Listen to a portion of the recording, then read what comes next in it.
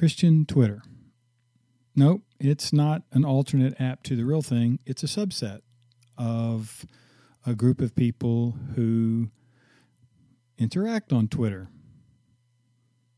Scott Coley thinks it's not a great place to be. Well, you'll have to listen to find out why. Hello, this is Todd Litton with Pathological, the podcast for the pastor theologian. We're the podcast that explores the intersection of life, faith, and thinking theology. Oops, I said intersection. What is the internet coming to? Oh, well. Anyway, today on the podcast, having taken a bit of an absence since interviewing David Fitch, I'm glad, and hopefully you will be, that we've returned for a discussion with Scott Coley. I have to tell you that I met Scott Coley on Twitter. That's right. I was trolling. One of the exciting things for a guy getting older who's in ministry is to discover young voices, young thinkers who help us think clearly, who call attention to some issues, subjects, content that, I think in this case, ought to be someone you're paying attention to. And we are going to talk a little bit about who Scott Coley is, because he's just not a name you probably recognize.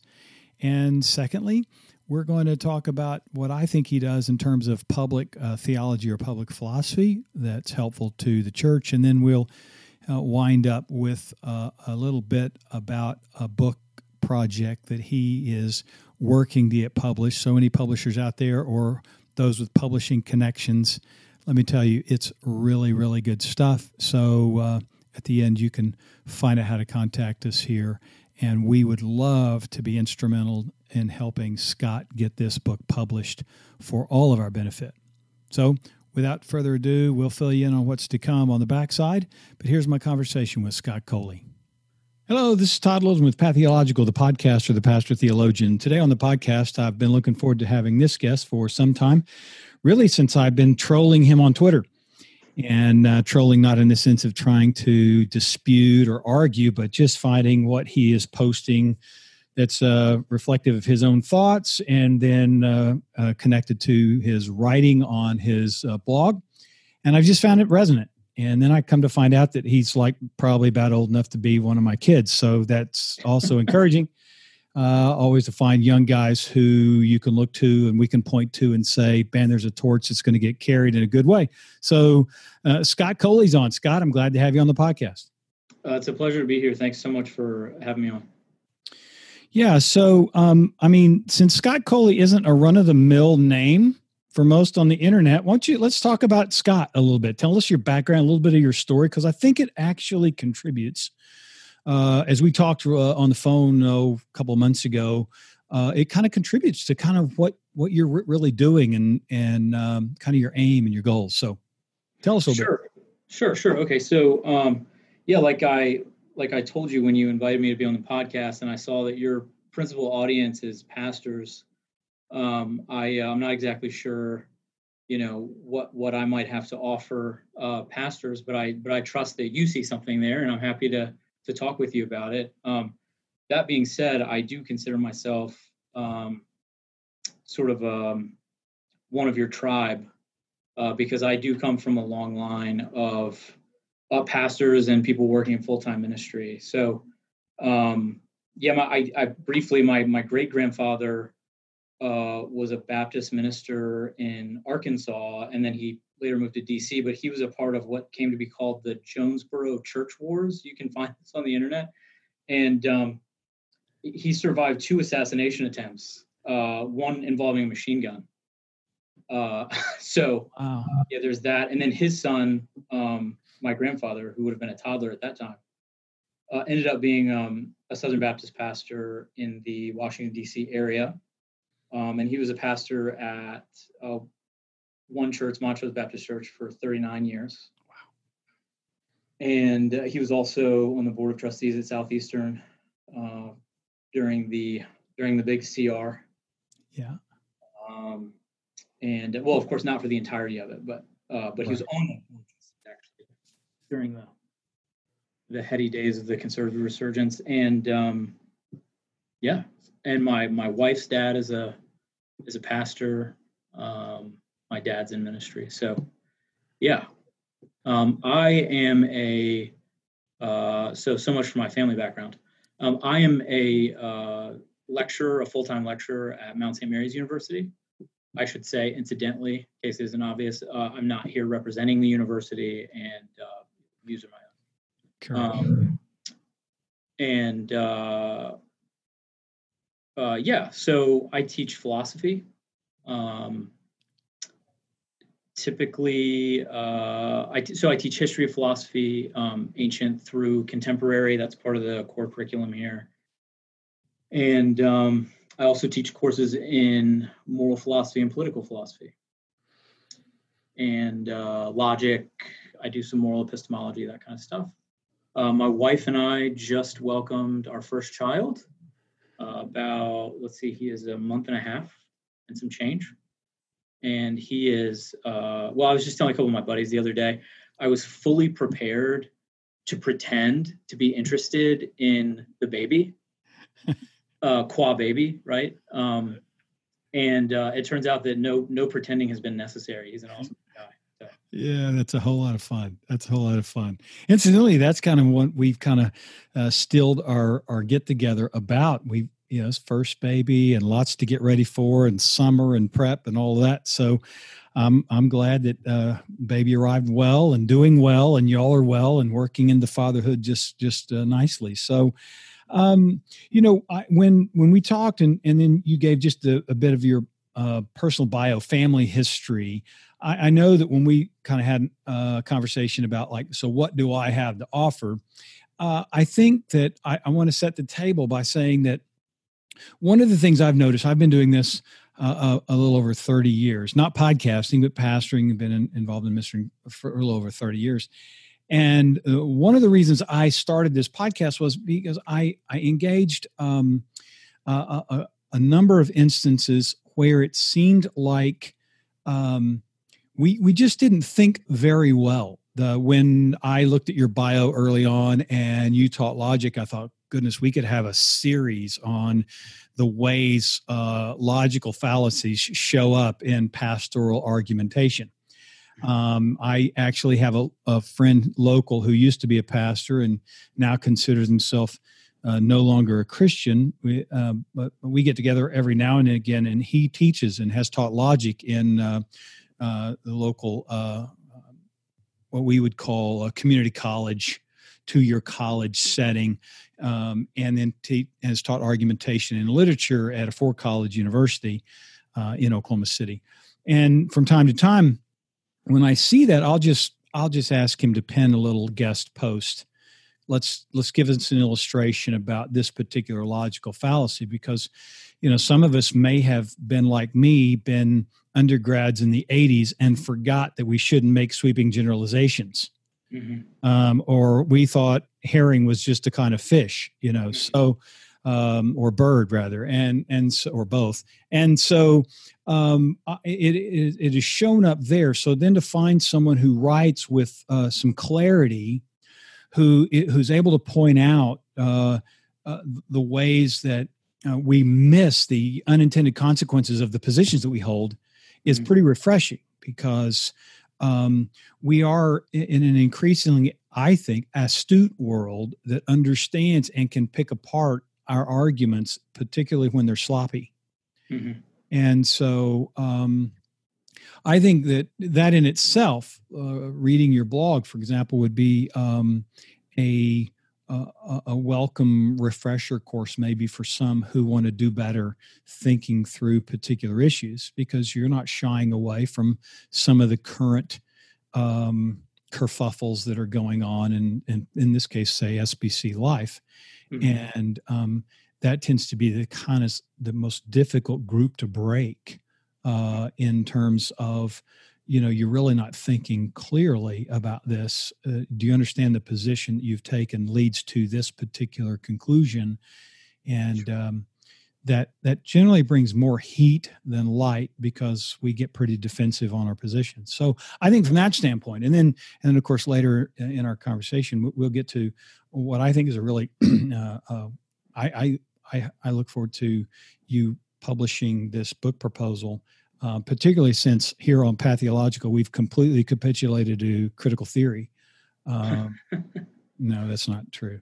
But that's kind of the reason why I think your voice is of value, and particularly, and again, not to be tongue in cheek or make light of it, but I have found at my age an interest in finding younger voices that I can hopefully encourage and help people hear, because, one of these days, your voices are going to be the ones that are leading even more prominently than others. And hopefully we're more thoughtful than what I've found in my experience engaging peers thinking about their arguments. That sounds a little bit elitist. It sounds a little bit arrogant, but when you try to subtly point out the consequence of a given argument and how it fails, again, it's more, I'm going to block you as a friend. I'm going to call you out and say that you've left the faith or you've forsaken the faith of your fathers, when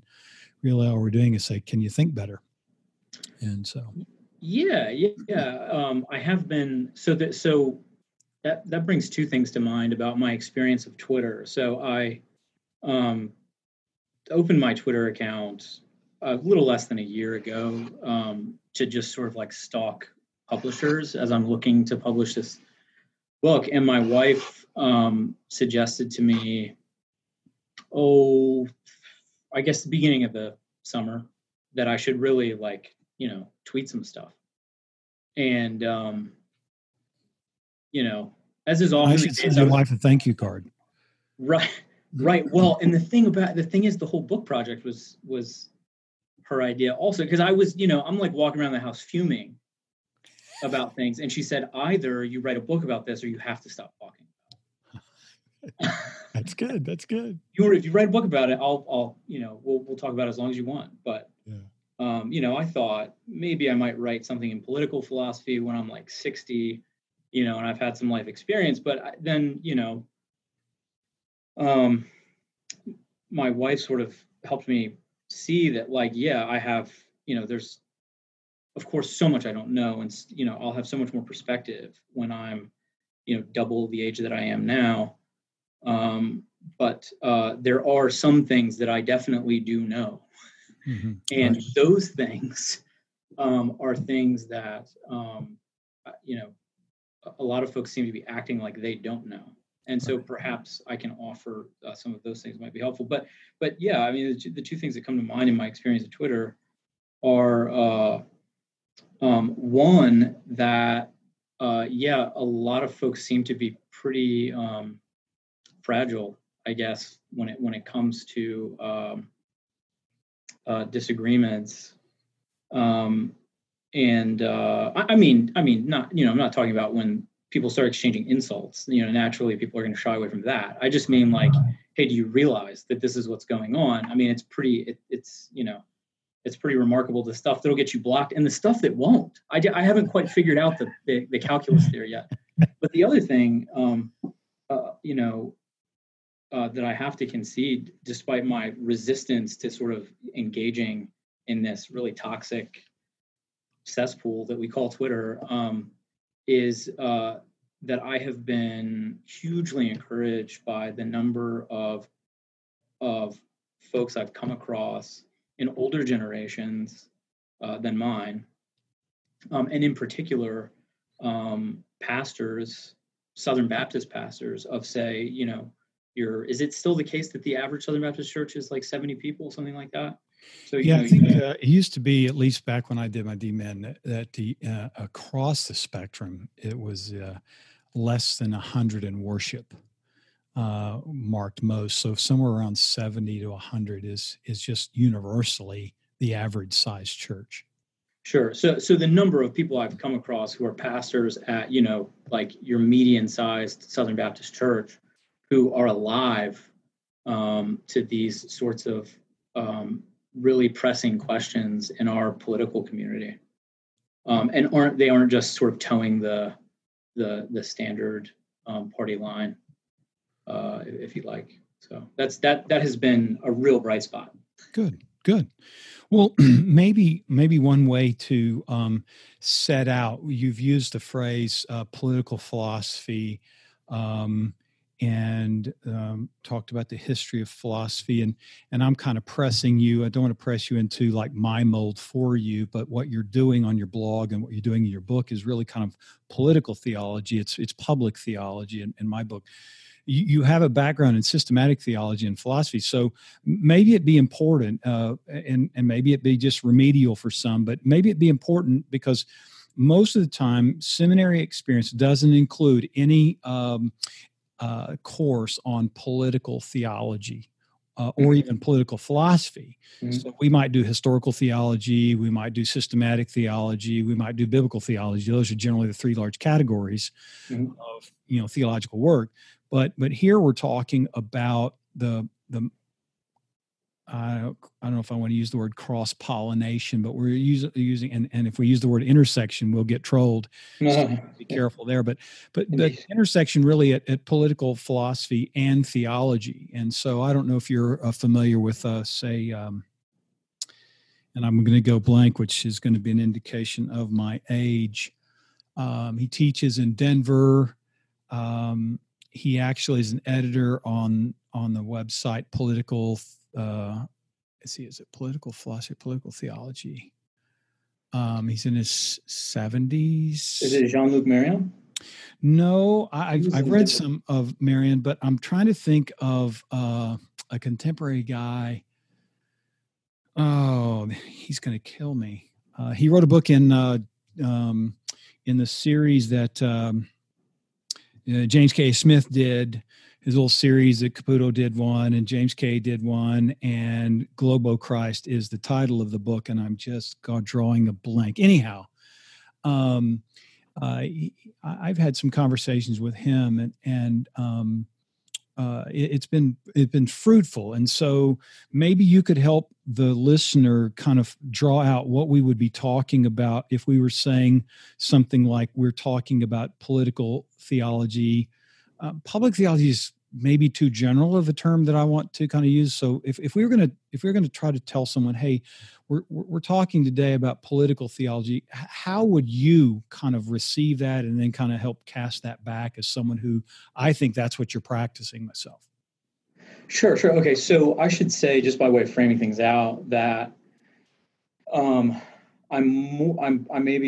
that characterization may be entirely fair. I'm perhaps more comfortable because of where my training is. I'm perhaps more comfortable in saying that I'm doing political philosophy that is within the boundaries set out by Orthodox Christian theology. So my deep expertise is in philosophy, and I studied theology basically strictly for the purpose of learning about the Christian tradition and making sure that my work,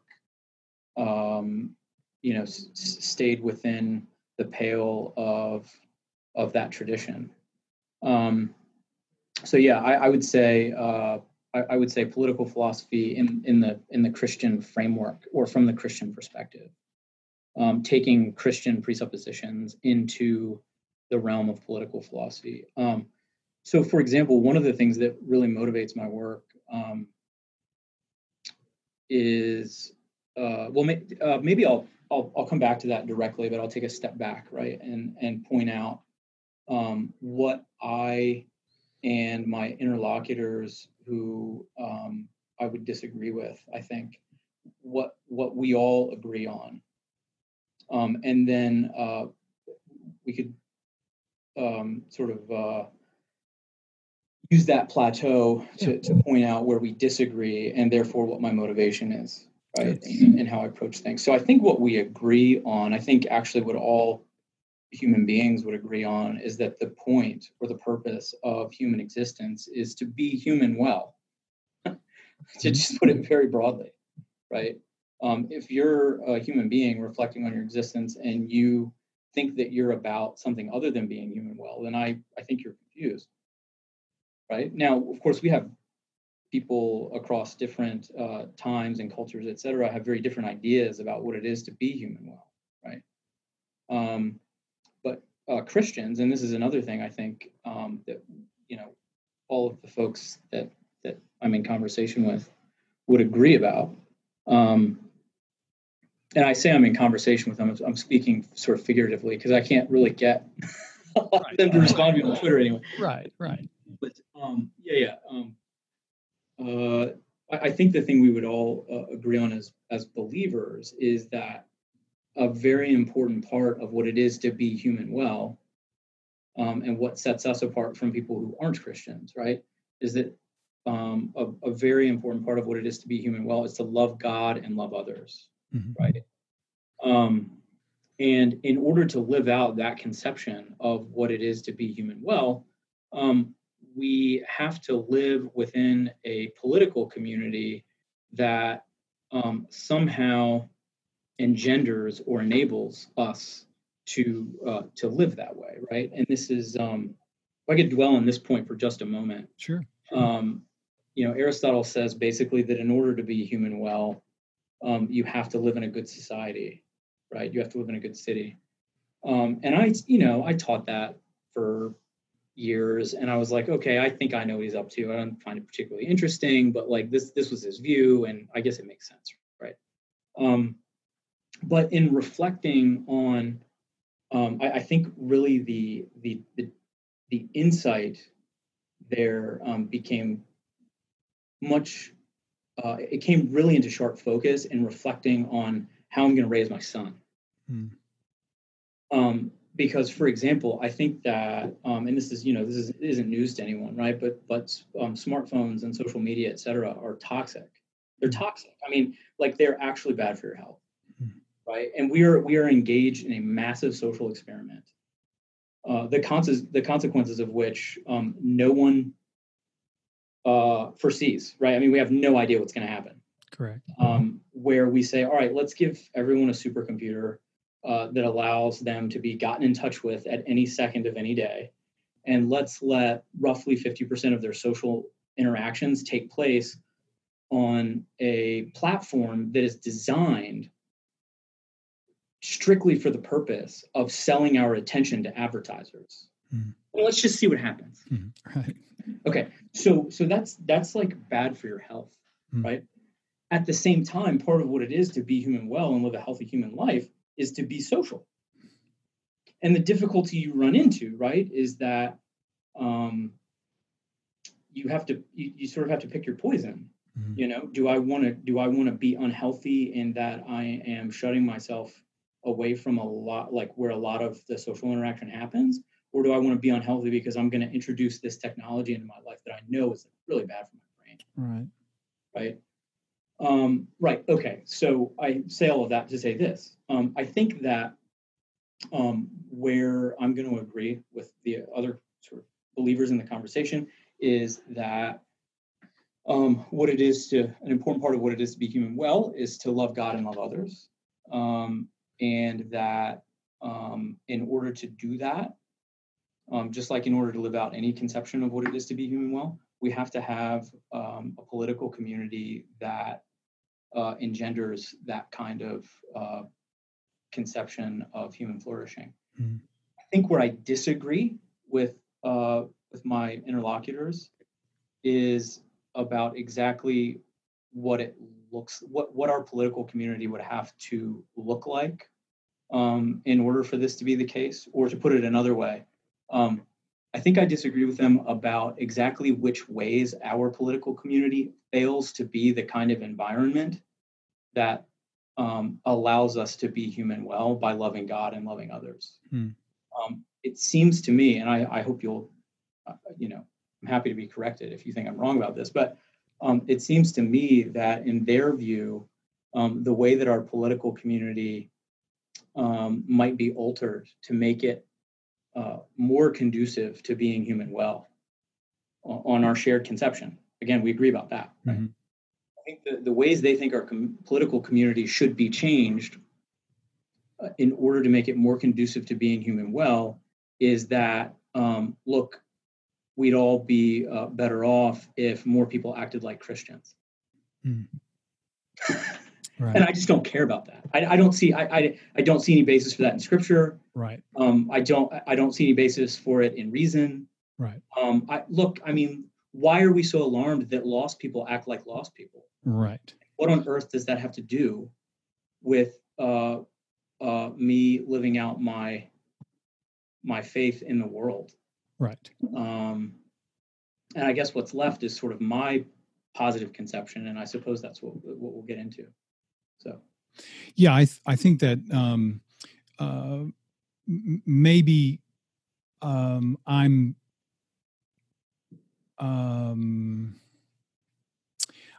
pressing you and what I've read of you, and in terms of this book project, I'm pressing you into a particular kind of niche that may be too maybe too tight a fit.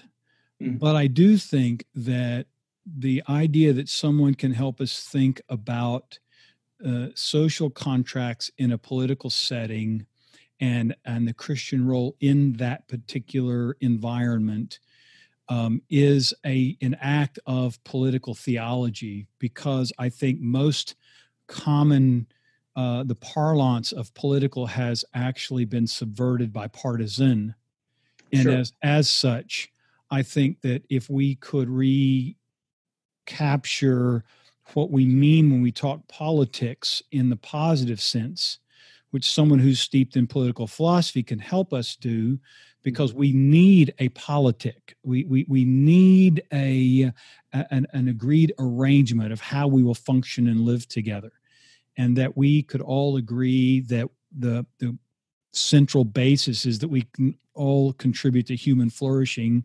whether theist or non-theist, really is a good place of beginning, or good presupposition, as I think you referred to it.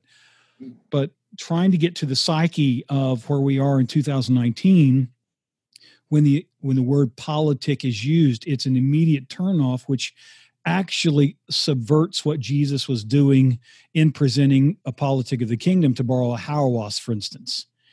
And so his use of that term is not to take over culture, but to illustrate how the kingdom ethic, if you will, subverts and undermines all the ways that human flourishing is thwarted by those who go about, as you said it, your interlocutors who would practice it a different way. So the idea of practicing a faithfulness in a different way actually from time to time contributes to, and here's the other thing we'll get trolled for, contributes to systems being constructed in a way that actually work against human flourishing for particular groups. So for instance, not to try to, again, press something you've written into, where I want it to go, but your little piece, SBC women who work and the ultra complementarians they support, to me there's an agreed upon politic by some that this is what would produce the greatest amount of human flourishing if women would cook and men would work. And so the consequence of the challenge is to say that if we're going to be so restrictive in the application of a complementarian vision, we better be careful, because at the cultural moment in which we live, there are a lot of women who contribute to the salaries of the men who tell them that they should be cooking. That's right. Inside the home, right? Yeah. So that's kind of the thing, kind of my, kind of how I've received kind of what I've read, you've written, that tend to intersect with pastoral work in that no one probably ever thought that standing up as an ultra complementarian and making these wildly fundamentalist assertions ever thought for a minute that there are women who are in their churches that are tithing, helping contribute to their salary. Right. And the salary of the seminary faculty who taught them to talk that way. And I should say, I mean, the seminary, well, two things. Number one, since I work at a Catholic institution, I should be clear that when we talk about complementarianism in this context, we're talking about a very particular usage of that term. Yes. I dare say that's restricted to pretty much Southern Baptist conversations and some Reformed, like Presbyterian type. Right. Right. So just so we're clear on that. And the other thing to clarify is that we're not talking about a huge number of seminary faculty, No. right? It's really, a handful or a dozen that I can tell who are really pressing this line. And, I would be impressed if they would say, you know what, I'm going around talking about how far short of the ideal this particular practice is, namely women working outside of the home. And I'm actually profiting from that practice that I think is like far short of the ideal. So I think I should take a pay cut. I think that would be impressive. Right. Or just respectable. Or consistent. Right. Consistent. Right. Yeah. So, the reason I decided to approach it that way, and Twitter is what it is, but like some people were sort of like, they responded to it by saying, all sorts of crazy things. But nevertheless, the reason I decided to take this tack is, in my experience, these folks who take this line, even unfortunately, folks who teach in Southern Baptist seminaries, again, just a few of them, will just proof text you into oblivion. Right. And so I thought, like, well, how can I use my training to sort of press a different side of this conversation where I'm not going to get sucked into this, like, and they just like, they won't even engage anything you say. And it's maddening sometimes, but. No, and I think that's what problematizes the entire situation. And while I appreciate your focus and drawing attention to the fact that we are talking about maybe a smaller group of people than is really experienced, my experience is that this group has the loudest megaphone. Oh, sure. And the consequence of that is that they're influencing more average people outside of their own churches than they are necessarily if they were restricted to no internet access, no podcast access, no blog access, in other words, no media outlet for them to espouse this. Then maybe we could get by with kind of localizing it to a few who teach that. The sad realities are this actually has a long systemic root in Southern Baptist life, in the more conservative branches of every denomination, that we still see, anecdotal evidence that even what someone might consider themselves even more progressive maybe than they were in their early days will make remarks that are just terribly offensive. Without even so much as a slight recognition because of the familiarity that they have with talking about those things. Sure. That's a woman's work. And that could be applied to, any number of individualized notions. And I think that's really the thing that catches my attention. Scott McKnight has and I can't recall the term, but I interviewed Emily Hunter McGowan, who was a Southern Baptist. She actually helped edit the Women's Criswell Study Bible in the day. Okay. Her husband was a Southern Baptist youth minister, my best friend in high school's church in Texas. Now they're both in an American Episcopal church that Todd Hunter is the bishop of, and she and I were talking about that. She did her PhD work in Chicago at Dayton and on the Quiverful movement. So her interest in complementarianism and how that talks, how that really is actually a euphemism for mild patriarchy.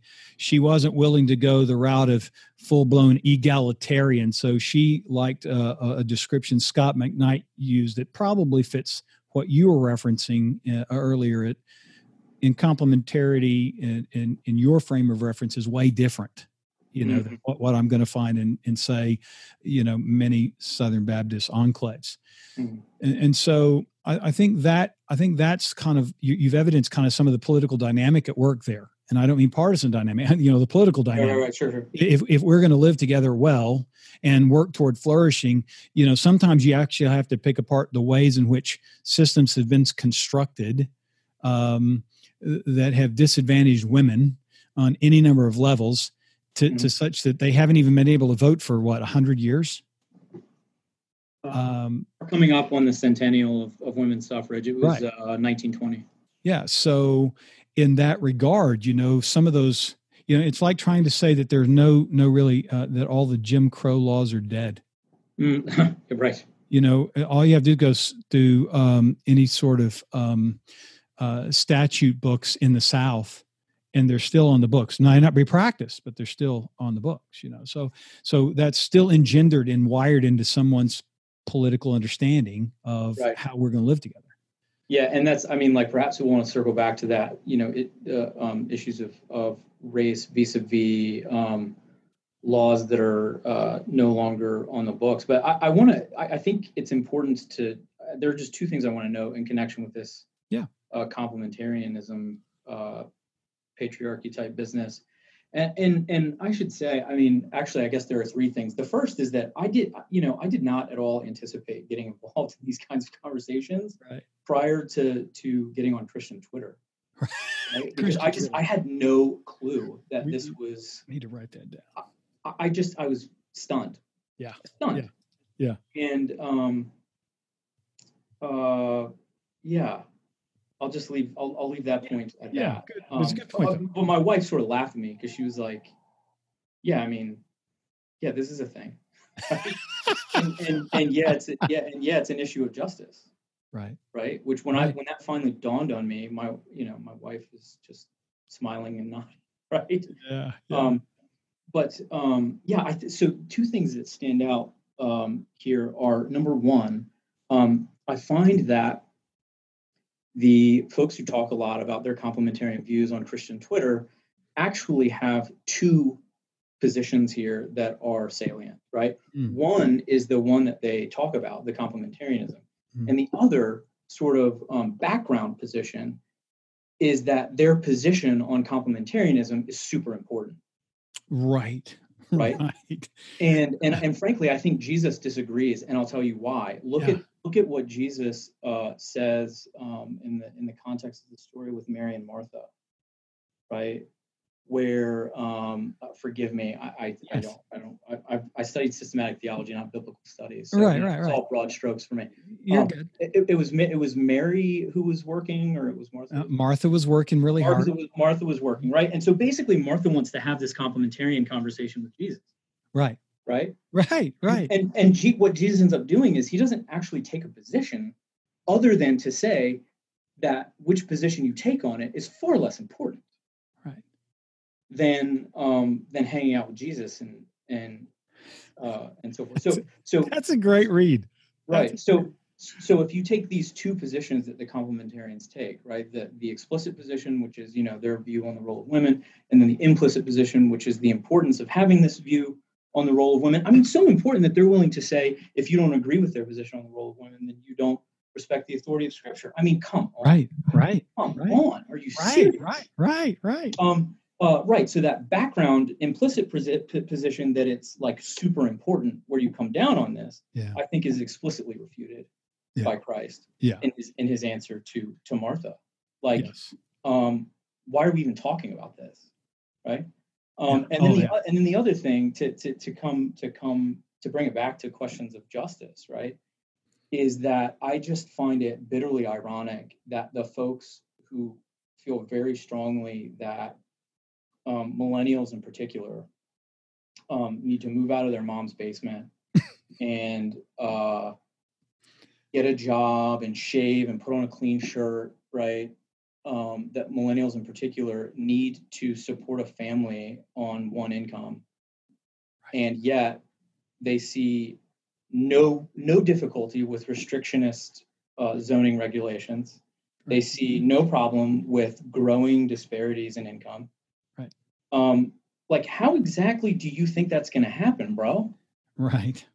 Do you, what do you think is going on with millennials? Do you think we're just like ontologically inferior, so that we're just inherently lazy, and we just love living in our mom's basement, right? Presumably it's not a good idea for me to start my family in my mom's basement, right? Sure, if I end up losing my housing or whatever, but it's nice to have a place to crash, but sure. That's not plan A, man. Right. Like, right. you know, and I know it's probably a good thing to have like healthcare. Right. Right. Ideally. Yeah. I gotta tell this real quick story. So I'm talking about this stuff in one of my ethics classes, you know, in the segment on political philosophy. And this just stands out to me. It was stunning to watch. So we get onto the subject of healthcare, and this one girl, it's, you know, the college where I teach is like tight knit community, and this particular group of students had taken. It's, you know, we got a couple thousand undergrads. We're D1 athletics, but this so this isn't the norm. But this particular group of students had taken, I think this was the third, in some cases the fourth course they had taken with me. So they were pretty close, and so you know, they're apt to share more. Mm-hmm. And so this girl sitting in the back row, at one point, she notes that she has a chronic health condition, as a result of which she is permitted to stay on her parents' health insurance indefinitely. Now, I should say, as an aside, I have no idea whether it's actually the case that she can stay on her parents' health insurance indefinitely. That's not the point. So she said she has this chronic health condition. She can stay on her parents' insurance indefinitely. And if it wasn't every single kid in the room, it was almost every single kid. They all turned around, and I heard a couple of them audibly say, like, there was a gasp, and I heard a couple of them audibly say, "Lucky." Think about that, man. Think about that, right? You got a bunch of kids that are getting ready to graduate from college. They're doing all the right things, man. They're doing all the stuff you're supposed to do. Right. And they're envious of their classmates' chronic health condition. Right. Right. So they can. It guarantees her that she's going to have health benefits. Right. Right. Right. I mean, that is right. That's not okay, man. No, it's not. No, it's not. When you're describing, you know, the way you receive criticism and pushback as a millennial reminded me of, I learned that we are friends with Ben Cole. I don't know if that's condolences or if that's, you know, a good mark, but, you know, talk about moving out of your basement. You know, when we were kind of back in the day doing a little blogging together, you know, we were kind of the group that they were telling that we should move out of our, you know, mom's basement and out of our house coats and get off our computers. You know, that was the criticism on Christian social media. I'm sure that would be good for them. So it was funny. It's funny to see it come around that just gets extended generationally down, you know, that you know, everyone lives in their mother's basement and everyone's always in their house coat and everyone's, you know, sapping off of somebody else. And that seemed that, you know, that's a fallacy in its own right. But it's kind of ironic to listen to you, you know, really point out that the key issues that were missed are issues of justice. And so the idea that you would literally want to wade into Christian Twitter with a book proposal on social justice must mean that you're just a little bit wanky. The term social justice is a little strange, I guess. Yeah, it is. And I am. It's perfectly natural to describe the project as. I don't mean to be. It seems like I'm pushing back on it. I don't think. But, no. It's natural to describe what I'm doing as political theology, sure. I suppose, and it's natural to describe what I'm doing as social justice. But because that term is so vexed, and because, frankly, some folks have, whether through their own ignorance or whether it's intentional, have really brought a tremendous amount of confusion on exactly what that term means, particularly in the Christian context. Mm-hmm. I prefer to use the term institutional justice. And that has to do with, well, I think a key difference between my position and the position of you know, folks who tend to, bring confusion about what social justice is and really object to it. I think a key difference between my position and theirs is that I think that their moral horizons are tethered to individual piety. Yeah. Oh, yeah. And they are, as a consequence, they are blind to the moral salience of systemic injustice. Oh, yeah. Um, but you've been reading too much critical theory, so that's just ridiculous. Yeah. Okay. So that's another point of, okay. So I do have some background in critical theory, and if there are some folks who these guys on Christian Twitter tend to lump in with critical theory, like Foucault, Yeah. Who is a philosopher. Right. But yeah, so if I include those folks, then I guess I'm even more familiar with critical theory. I'm not well studied in critical race theory or intersectionality. But in any case, be that as it may, there's this lumping together of like critical race theory and intersectionality with concerns about justice and economic justice. Right. Now, it may be that folks who do CRT and intersectionality and all that are interested in appropriating some of the language about justice and political philosophy, et cetera. But that doesn't mean that if I'm talking about justice, I'm necessarily talking about critical race theory, right? I mean, Plato wasn't a critical race theorist, was he? No, not at all.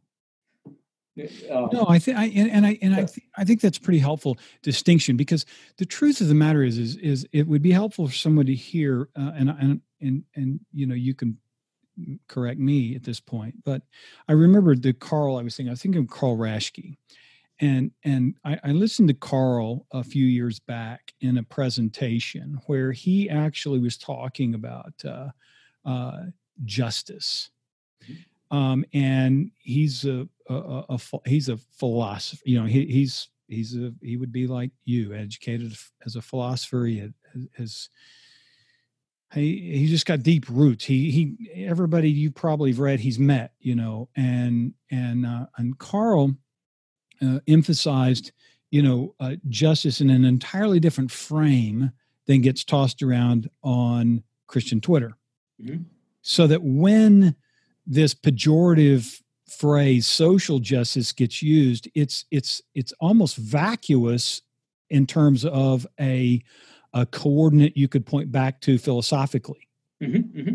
And I think that is another place it becomes helpful when you look at your book proposal, your book project, is that it stamps out a way to couch justice in that politic equal to human flourishing in a good way, that is our agreed upon goal and aim, and that it is offensive actually to see that demeaned in any sort, just because it does strike you at the point of your personal piety. Mm-hmm.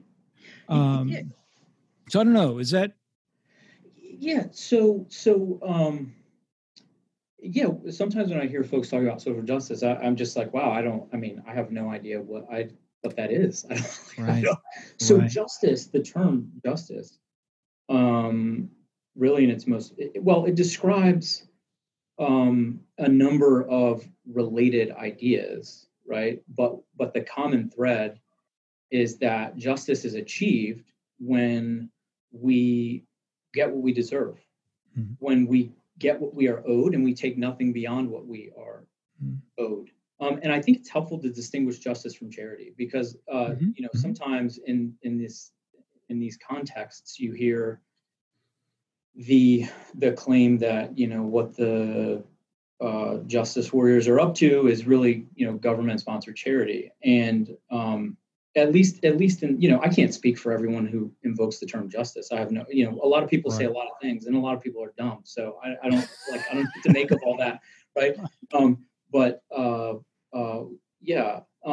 When I use the term justice, I'm describing something that's very different from charity. So if I give you $20 and I don't owe you $20, that's charity, right? If I give you $20 and I owe you $20, then that's justice, right? Because you've got the $20 you're owed. I'm out the $20 that I owed, right? Yeah, so justice is achieved when we get what we deserve, and an institution, because I'm about institutional justice, right? An institution is just a set of rules or traditions or standing practices that set out who deserves what within a given sphere. So we are in modernity, and this is why it's so important, I think, to adjust our gaze from this really narrow focus on individual piety, because life in the 21st century is just, I mean, institutions are ambient. You know, at any given moment, you are in the midst of any number of overlapping and interlocking institutions, right? So the United States is an institution. The Constitution, the U.S. Constitution, is a distinct but related institution. The state of Missouri is an institution. The family is an institution. The church, et cetera, et cetera, et cetera, right? Major League Baseball is an institution. The game of baseball is a distinct but related institution, right? And institutions have rules governing who deserves what, who gets to do this, who gets to say that, who gets what paycheck, who has this authority, et cetera, in any given context. So in the game of baseball, you get three strikes, and what do you have coming to you? I'm out. You're out. Right? Out. Major League Baseball incorporates that, and then there are other things like if you want to be a Major League Baseball player, there are certain substances you can't consume. If you get caught, here's your punishment. Right. When an institution's rules are violated, often the institution has a way of addressing that violation within the institution itself, right? As when Major League Baseball levies a fine or suspends a player, et cetera, right? But sometimes these questions about whether an institution's rules have been violated cannot be resolved within the institution itself. And in that case, we have higher institutions that have the authority to settle these disputes. And we call those higher institutions courts. And our courts are governed by laws. And our laws, right? I mean, I'm assuming that your listeners are, have taken civics, right? So, I'll cut to the chase here, right? But basically, our laws are written by legislators who ultimately answer to an electorate, right? And so, ultimately, questions of institutional justice come down to questions about what it is for our public institutions. Let's say, just to take a concrete example, what is it for Congress to administer justice? Right. In other words, what does it mean to say that a law written by Congress is a just law? Now, some people think that, well, look, the law determines what is just, and Congress decides what the law is. Therefore, Congress decides what is just. In other words, there's no objective truth about justice. There's no objective truth about what we owe to each other and what we deserve. Right.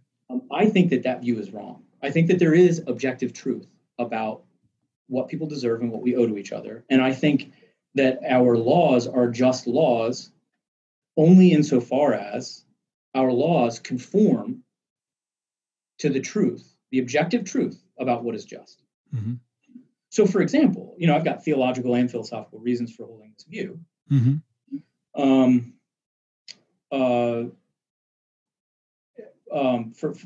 So here's a philosophical reason for holding this view. You point to women's suffrage, right? I think that justice, there's objective truth about justice, right? That's true at all times, in all places, for all people, and so on, right?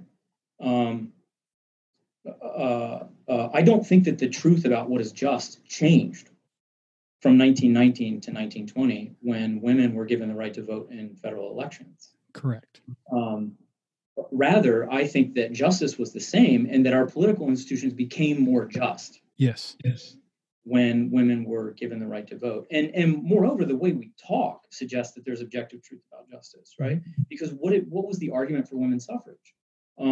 Look, the laws are bad. They should be changed.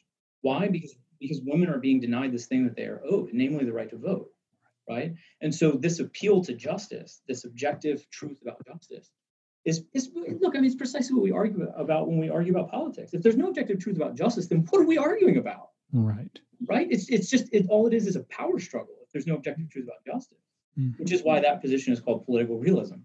Right. Whoever's in charge makes the rules, and there's nothing beyond that. And I think that Christian political participation should serve the effort to bring our public institutions into conformity with the objective truth about justice. And why is that? Why is it that Christians need to be the ones that are about this, right? Well, because who's most likely to get overlooked in our society, right? We all entered into the political arena and we converse with others about what we are owed and what we owe to them. In other words, we try to figure out what justice is, right? That's what our political debates are about. Right. Who gets what, right? Mm-hmm. Well, who is most likely to be overlooked in that political discourse? It's orphans and widows, man. Right. So if we don't stand up for them, who's going to? Mm-hmm. Oh yeah, and the Bible tells us to also. Oh yeah, there is that. Yeah, there is that. Yeah, and I really like the shift to institutional, because while I think that especially for a target audience, let me back up, especially for a particular targeted audience, the reason, aside from I think your well-formed arguments as to why that makes sense, I think the idea we pastors, although we should be more educated in systems theory and systems thinking, the whole idea of systemic justice is lost. You throw that phrase out on Christian Twitter, and immediately it's code for, oh, we know what you are. You know, but institutional. It's a harder word to obfuscate. It's a harder reality than just to say, well, I don't even know what you mean by systemic injustice. Mm-hmm. I mean, so when you're opting to talk about justice in an institutional frame or institutional register, it really does help. Particularly in seeing kind of all of the intersected ways that we might be involved in multiple institutions at a given moment in time. Mm-hmm. And I thought your other, I kept thinking as you were kind of describing, this, I kept going back to one of your original illustrations about, a cell phone. Mm-hmm. And the realities that are associated with, now, how do I instruct my son? Mm-hmm. What am I going to teach my son about all the ways in which he participates in these particular institutional environs, and what sort of human being will I hope he is formed to be? Well, that's exactly it, right? I'm really glad that you bring that up, right? Because my point in that little vignette, right, was to say, like, look, it matters what kind of society you live in as to whether you can really be human well, by which I, as a Christian, mean loving God and loving others, right? It matters what kinds of institutions you're surrounded by. And, for example, the way that the institutions surrounding healthcare administer medical care in our society literally makes it impossible for me to follow Christ's command to go and do likewise. Right. And referring there, of course, to the example of the Good Samaritan. Mm-hmm. Like, so, you've read what I sent you, the research I did on this, right? And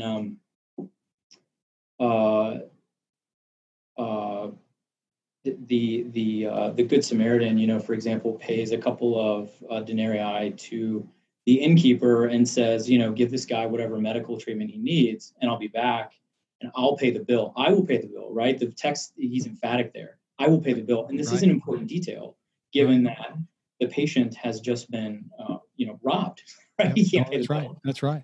Well, 2 denarii, that would have paid for anywhere from 2 weeks to about a month. I think the sort of plurality view is that it would have been about 3 weeks, right? 3 weeks of medical care.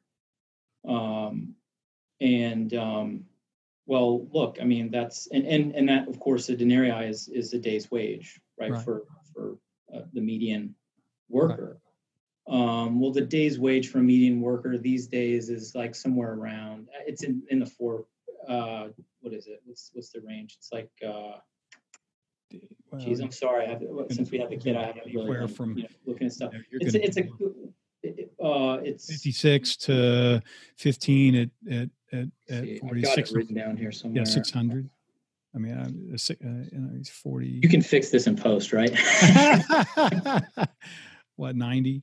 I've got it right here. I'm looking for it. I got your chapter right here.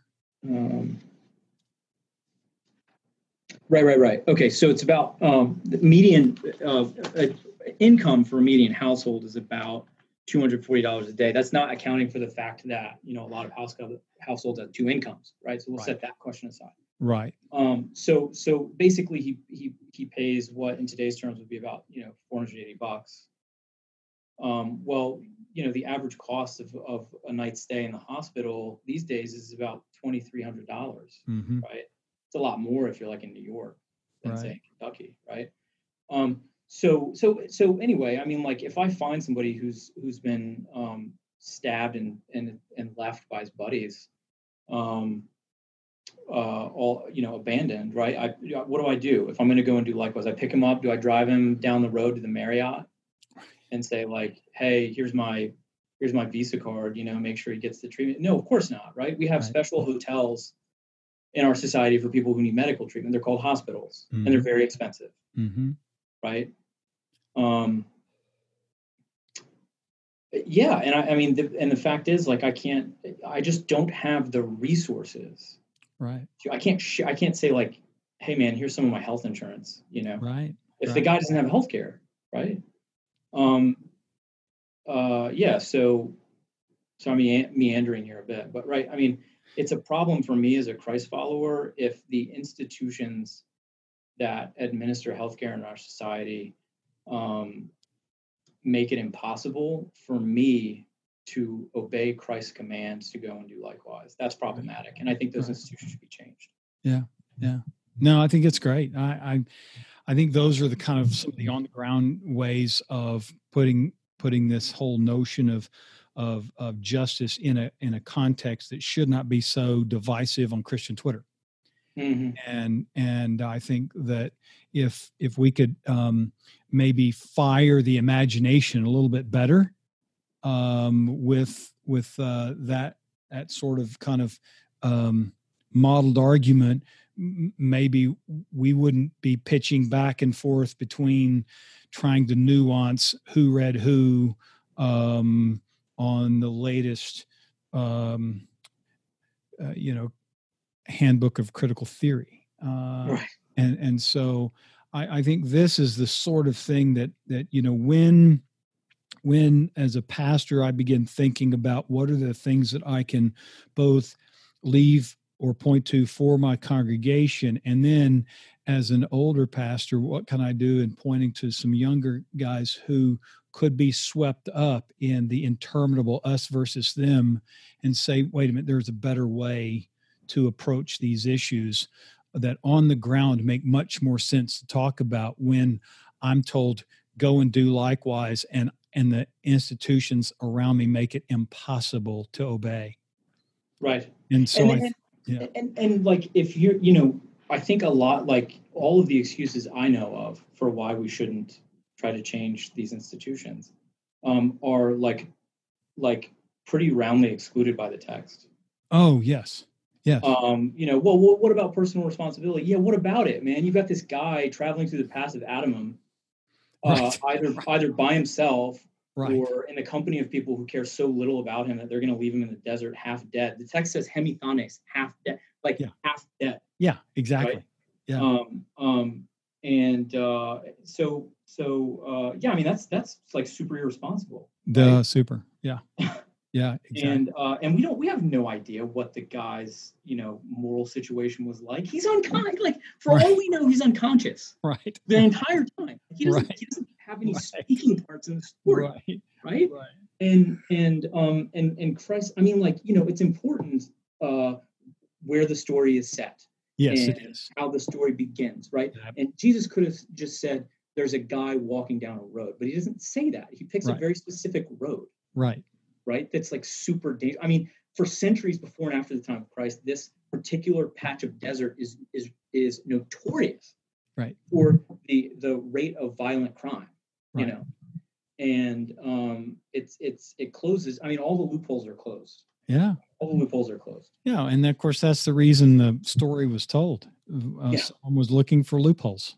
And precisely. And so here we go. We close them off, and I think that, and that's what I really evaluate. I really think is important about, how you've approached this is that personal piety piece does provide, interestingly, subjective loopholes made by people who claim that there's an objective truth.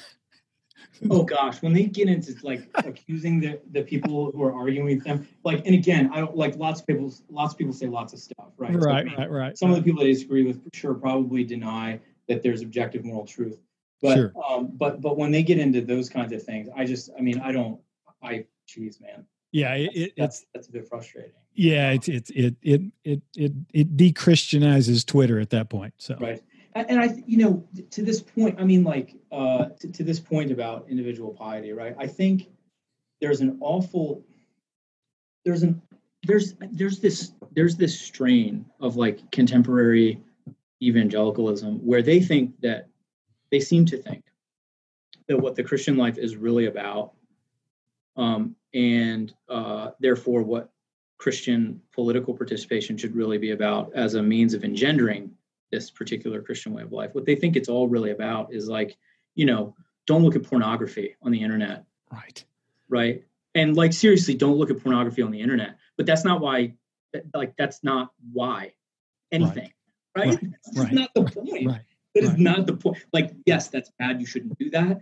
Would it be easier to resist that potential temptation if our society were constituted differently? Sure. But is the point of the Christian life to try to make it easier rather than more difficult to not look at porn? I just don't think that that's what Jesus was about. Yeah. Right. Yeah. I mean, all of that's true, but that's look, that's what Kierkegaard calls the ethical. Mm-hmm. That's the ethical, and we're not merely called to the ethical.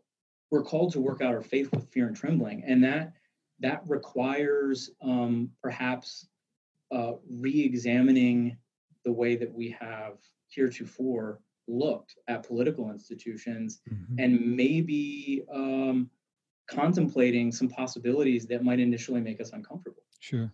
Because after all, I don't know everything there is to know about God or what God wants. Right. So, and if I think I do, I'm probably worshiping an idol. Sure. Right. Sure. So maybe I need to open myself up to the possibility that God might have some projects for the church in 2019 that the architects of the moral majority didn't foresee back in the 1980s. Yeah. I mean, it would be something to see if something changed in 40 years. I mean, it would be. Yeah. Well, man, this has been really good. I've gone over my normal time that I try to steal from my guests, and you've been fantastic.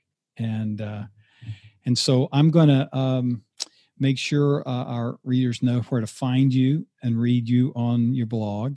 Okay. And we need to find a publisher, man. We need to get that in front of somebody to get your book out there. That'd be awesome.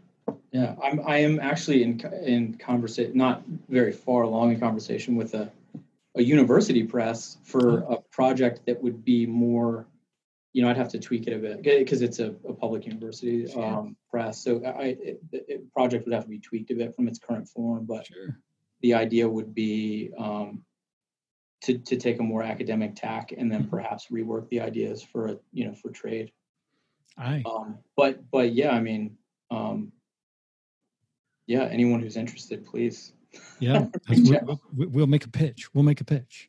Awesome. All right, Scott. It's nice to meet you this way, as opposed to just a little Twitter direct messaging here and there and an email. So tell your wife hello and enjoy that boy.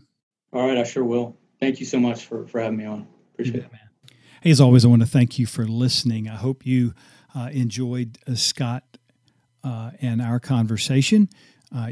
I'll have in the blog post associated with the podcast a way you can follow him on Twitter, a link to his blog where he does a lot of his public thinking, public theology, public philosophy.